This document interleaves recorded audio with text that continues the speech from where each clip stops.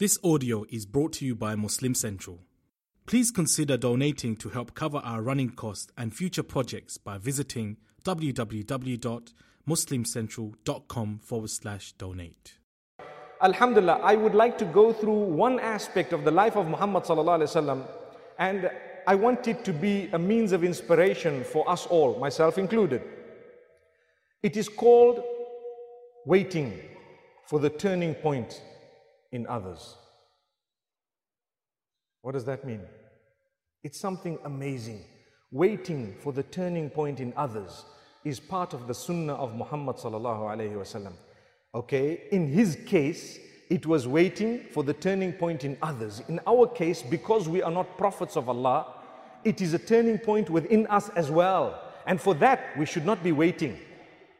But for others, we are patient, we should continue, we should be dedicated, we should have hope, we should pray for them. That's the sunnah of Muhammad sallallahu alaihi wasallam. What did he do when he saw Abu Jahl? Abu Jahl was the biggest enemy of Islam. He continued making dua for him. He continued trying with him. He was kind to him. Although Abu Jahl was cruel to him, he continued having hope. He continued in so many good things regarding Abu Jahl. And he always felt that definitely this man is going to come, if Allah wills, to the deen. So much so the time when Umar ibn al-Khattab radiallahu anhu, who was much younger than the Prophet sallallahu alaihi wasallam, 13 years younger than the Prophet sallallahu alaihi wasallam, he was a strong man, feared, loud, intolerant.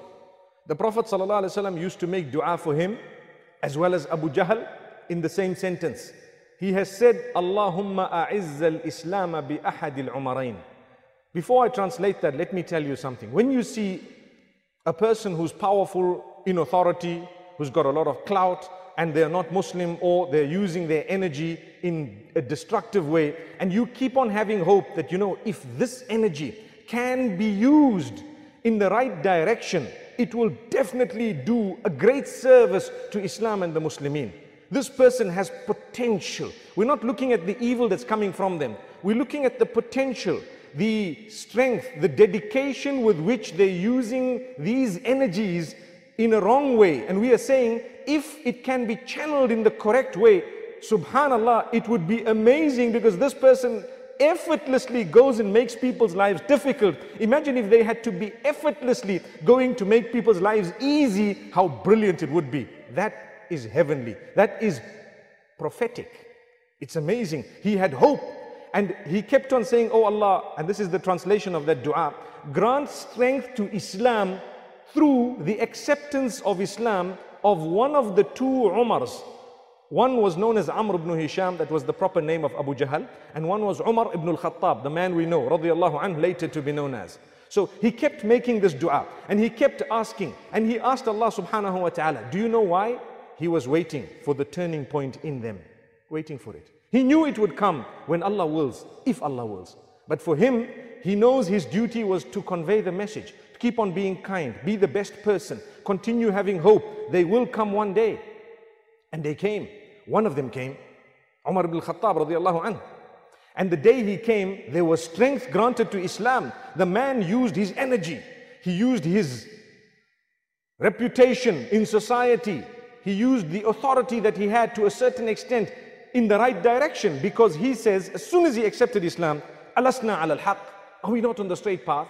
And the Prophet ﷺ says, yes, we are. Indeed, we are. Why should we fear people? Let's fulfill salah in public. Let's engage in our prayer in public. Why should we be worried about these people of Quraysh, that they may harm us, they may do this, they may do that? They can do nothing. I am there. Allah is there.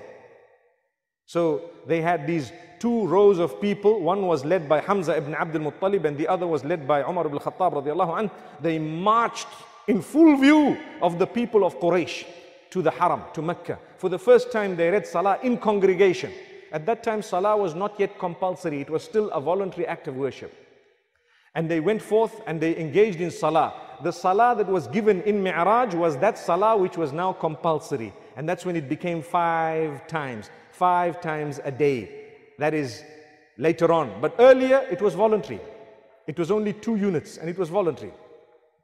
So they got to the Kaaba, they got to the front, and they read Salah openly. They read Salah Clearly, they used to face Jerusalem at the time. It's something unique. But the point being raised is Umar ibn al-Khattab radiallahu anhu was really a man whom Allah used in order to strengthen the deen.